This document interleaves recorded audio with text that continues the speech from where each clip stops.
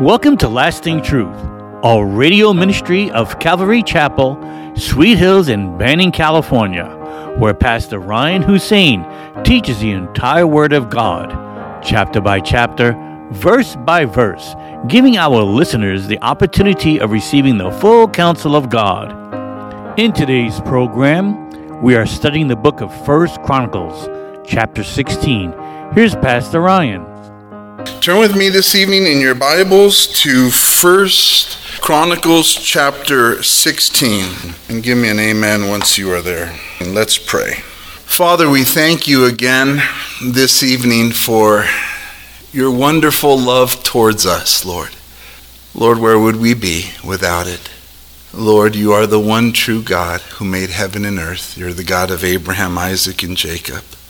And Lord, you've loved us. Lord, you sent your son Jesus to die on the cross for our sins so that we can have a relationship with you. And you raised him from the dead on the third day to justify us, to take away our sins and to justify us, Lord, to make the sinner holy. And so we're grateful. Lord, may you speak to us through your word. May you minister to all of us that are in this room, Lord.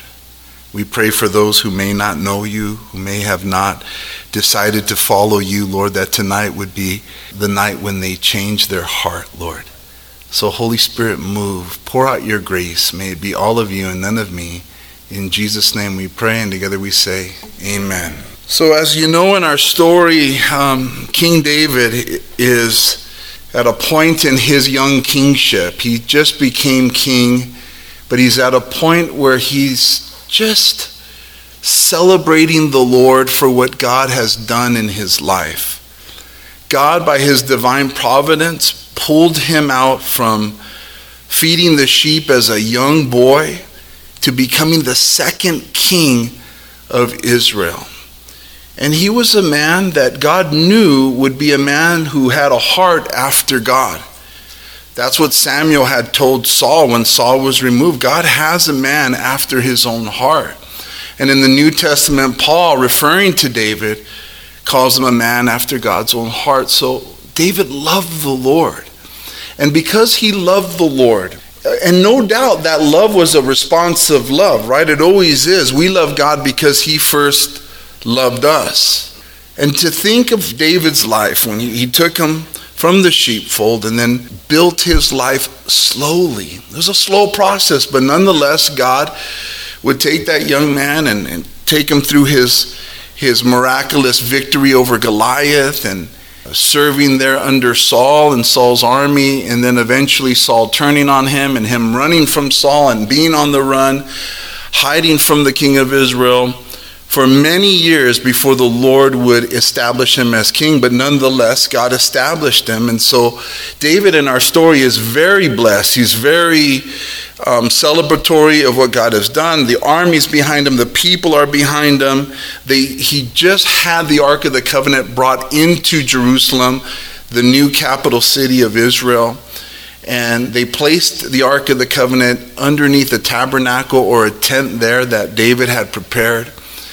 And as we read last time, they immediately began to worship the Lord, offer praises, offer worship, give offerings to the Lord, sacrifices to the Lord, both burnt and peace offerings. And when David had finished giving those offerings, we're told that he blessed the people, some sort of blessing verbally, but then he also blessed them with a loaf of bread for each man and woman, and meat, and a cake of raisins. So he blessed them, and he's full of joy. And then he appointed the Levites to continue in their service there before the tabernacle for the Lord. And they were to commemorate, they were to thank, and they were to praise the Lord. So it's a very special day. It's the homecoming of the tabernacle. It's the same day in our story that we were in last week. We're just continuing now in verse 7. Amen? Verse 7 says, on that day, David first delivered this psalm into the hand of Asaph and his brethren to thank the Lord. As you remember, Asaph was one of the Levite brethren of one of the musicians that were to be playing there before the tabernacle. And so on this very day, David delivers a psalm to him. And we know that the Bible refers to King David as that sweet psalmist of Israel. And David was a man who was full of the love of the Lord, which made him gifted by God, no doubt, anointed by the Lord. He was a man full of words, full of poems, full of hymns, full of psalms, and full of praises. No doubt, we have been blessed by his psalms, amen? I mean, who here has not been ministered to, blessed, and inspired by the Psalms of David, right? Every day of my life, I actually read a psalm. In my Bible, as you see here, there's a little tab over here that I keep in the Psalms. They're so inspiring. God uses them to minister to our hearts so well that it's good to have a bookmarker in the Psalms. And so that's who David was. He was a man who, if you squeezed him, a song of praise for the Lord would come out. And so the very day that he's doing all of this service to the Lord, placing the tabernacle, placing the ark underneath the tabernacle, offering praises and animal sacrifices unto the Lord, and setting all that up, he also then out of nowhere gives a psalm, lyrics to Asaph, and play this, a song of thanksgiving to the Lord. And you would think, wow, that's a lot for one day. But when one loves the Lord, it's amazing how much one will do for God. And one thing my pastor told me years ago when we were on a mission trip, he said, I feel like it was a good day serving the Lord. Aren't you spent for the Lord? And it's good to feel spent and tired and like you've given God a full day of service. And so it's amazing to me that that's what the heart of David. And so we see here that because he loved the Lord, he presented a song. And so we can decipher from his life that we too, when one loves God, it shows itself. When one loves the Lord, it shows itself. It will come out in the open. It'll show itself in a song of praise. It'll show itself in obedience to the Lord. It'll show itself in spending time with the Lord. But no doubt, when you love the Lord, it will show. It should show. Amen? Jesus said in Luke 6, verse 45, a good man out of the good treasure of his heart brings forth good. And an evil man out of the evil treasure of his heart brings forth evil. For out of the abundance of the heart, his mouth speaks. That is such a convicting reality, that out of the abundance of the heart, the mouth speaks. What we have in our hearts will come out eventually. And so the Lord says to make your heart good, to make sure that what you're taking into your mind and your ears and your eyes, that it's good, that it's of the Lord, so that your heart is filled up with the good things of the Lord. And so I was thoroughly convicted, and I'm sure that you can feel the same too when we think about some of our actions, the way we treat others, how obedient we are to the Lord or not, how inspired we're living.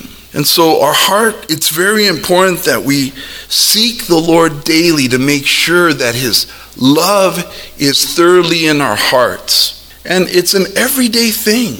I know you love the Lord if you've accepted Jesus Christ. But we have to continually seek the Lord every day to make sure that our hearts get filled up with him. Because our hearts are desperately wicked, the Bible says. So, and the Bible says to purify your heart, purify our hands, purify our lives, to humble ourselves before the Lord in prayer and say, Lord, help us, cleanse our heart. And we learn that a lot from David, do we not? How many times did he say, search me, O God, and know my heart? In David's life, we see that he understood his heart was the very issue to the blessings or the problems in life. And I think that as Christians, we need to be wise to do the same, to understand that our hearts, the Bible says to be diligent, to keep your heart with all diligence. for out of it spring forth the issues of life. Knowing that our hearts have the propensity to deceive us, we want to bring our hearts before God and say, Lord, here I am every day, every morning. Search me, O God, and know my heart. Try me and know my anxious thoughts. See if there is any hurtful or evil way in me. And then lead me, Lord, into the everlasting way. That's what the psalmist says. And in response to that, my gosh, there's inspiration.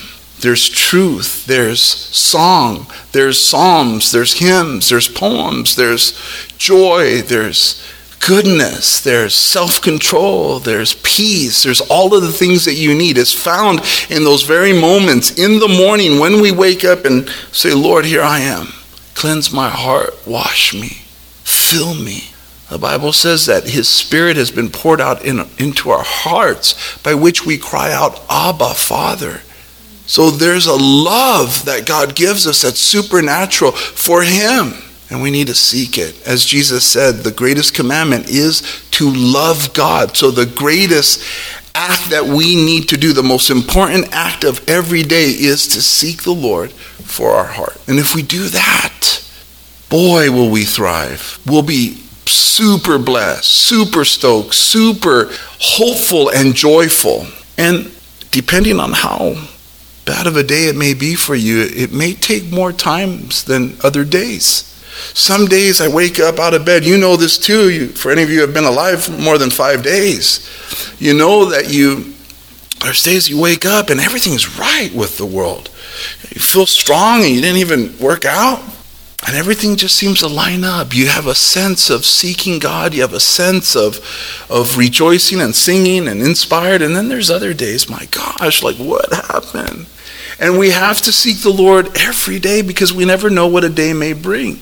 But we need to dedicate every day to the Lord. This is the day the Lord has made. I will be glad and rejoice in it no matter what my feelings say, no matter what my heart says. So we need to seek the Lord for our heart's sake. This psalm is actually a compilation of passages of other psalms. And so the psalm we're about to read, there's parts from other psalms in the Bible which commentators believe that this is a newer psalm than the other ones. And so I wrote down a list for you who are Bible students, and I know all of you are, so you have pens and paper and are ready to go, right? So verses 8 through 22, you'll find them in Psalm 105. Okay, I'll repeat it.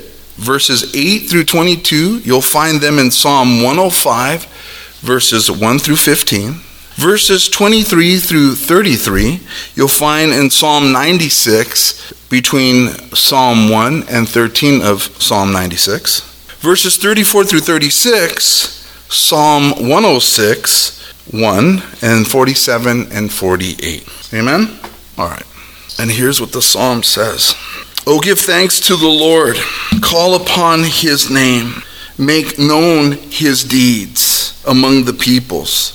Sing to him, sing psalms to him, talk of all his wondrous works. David in this psalm of thanks, he starts off right off the bat saying we need to give thanks to the Lord and we need to call out for his name. That really is the Christian life. You know, it's like the life of prayer, the life of calling out to God's name is what Christians do. And we want to train new believers that this is the new life that you have. It's one of prayer. It's one where the only way we thrive, the only way we're strong in the Lord is by calling out his name and thanking him.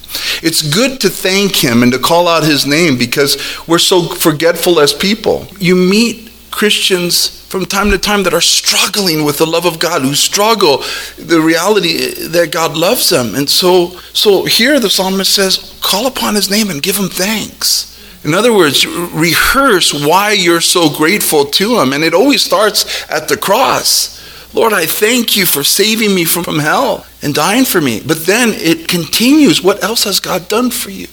He's giving you food. He's giving you clothing. He's giving you shelter. He's giving most people families and love. Even when we were yet sinners, Christ died for us. I mean, it rains and the sun shines both on the wicked and on the good. I think about my life. I was 20, I just was 1 month away from my 24th birthday when I got saved. So for 23, almost 24 years, I could care less about Jesus Christ. And yeah, life was hard, but still God gave good things, even though I could care less about him.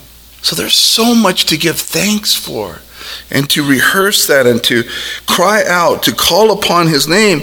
And there's so much to say to others.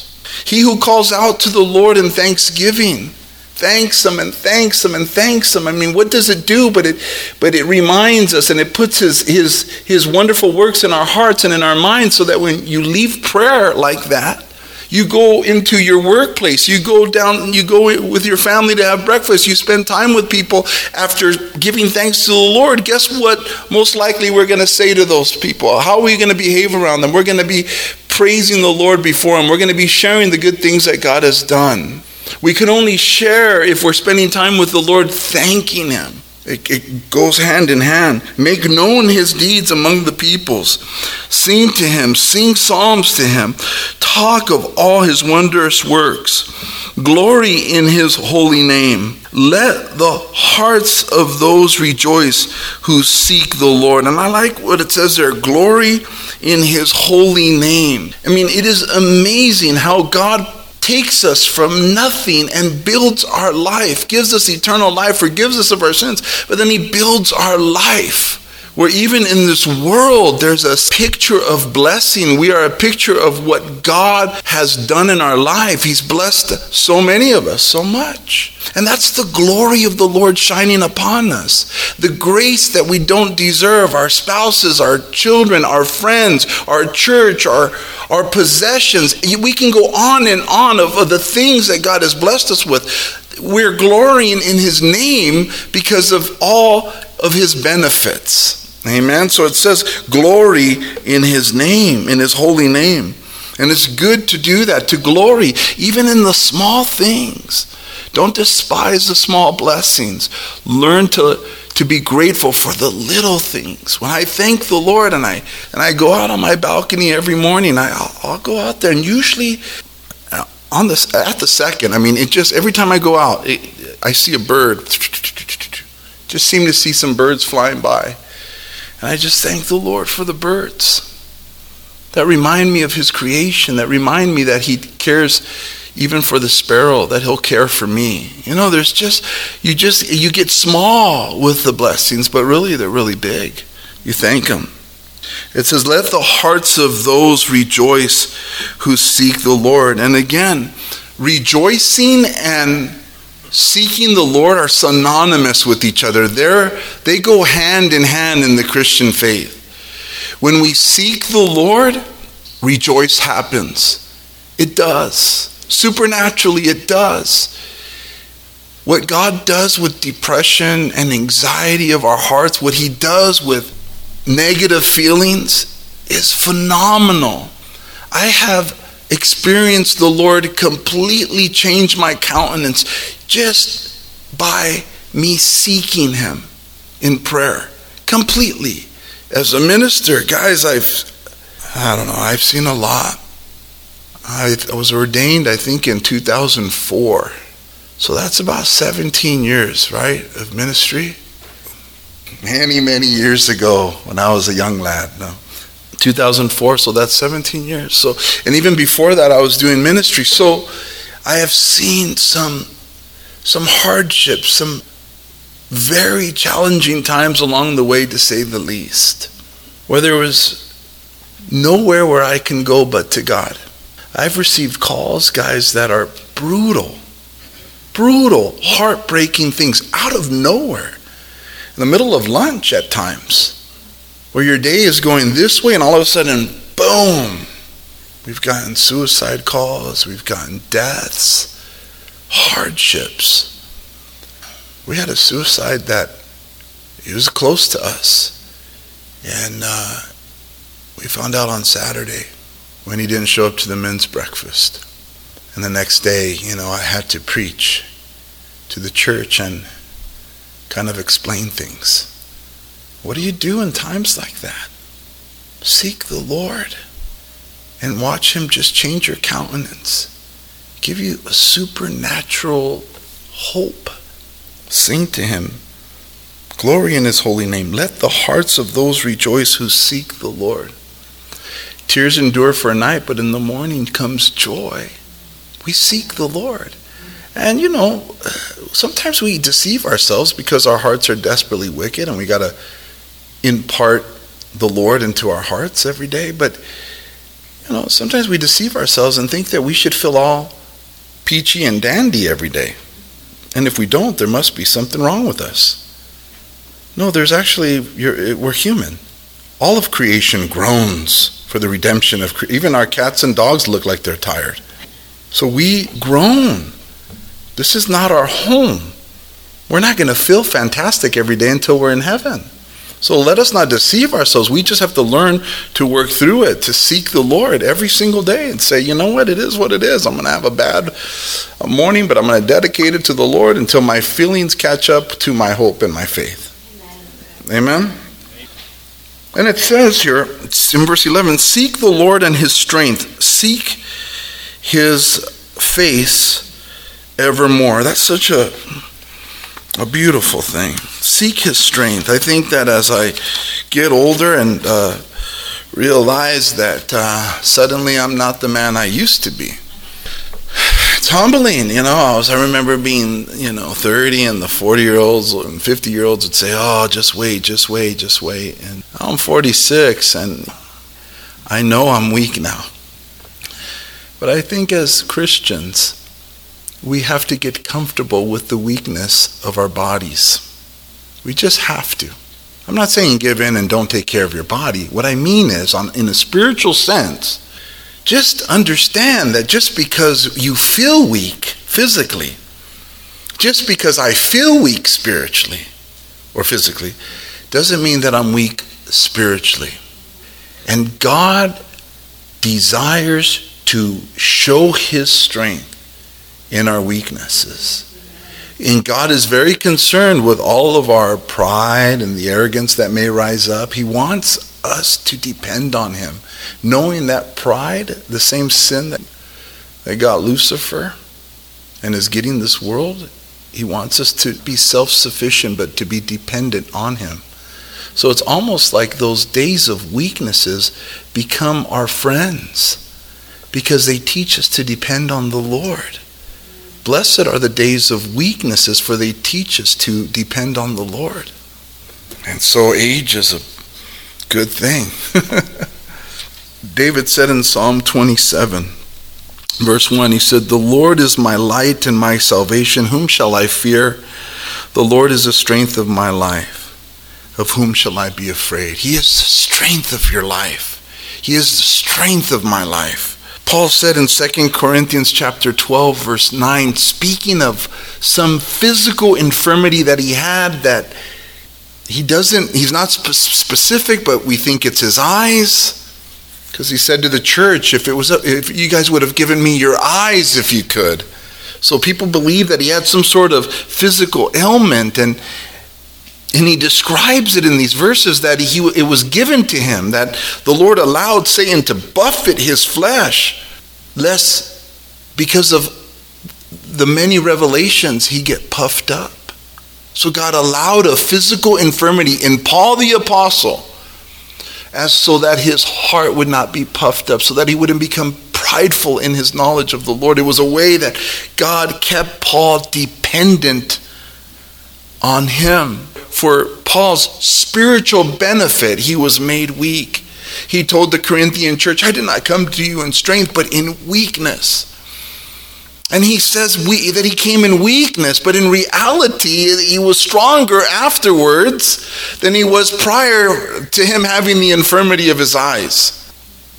So when we're weak, we're actually stronger than when we weren't weak, because there's a greater dependency on God. And everyone's trying to play it safe, and I get it. Who doesn't want to be safe? But God wants us to trust in him fully for our safety. Thank you for joining us today at Lasting Truth Radio. If you're in the area, come out and join us for Sunday services at 10 a.m. or Wednesday evening at 7 p.m. We are located at 3035 West Nicollet Street in Banning, California. You can also find us on YouTube or Instagram. If you would like to donate to our program, please do so on our website at ccsweethills.org and hit the online giving tab.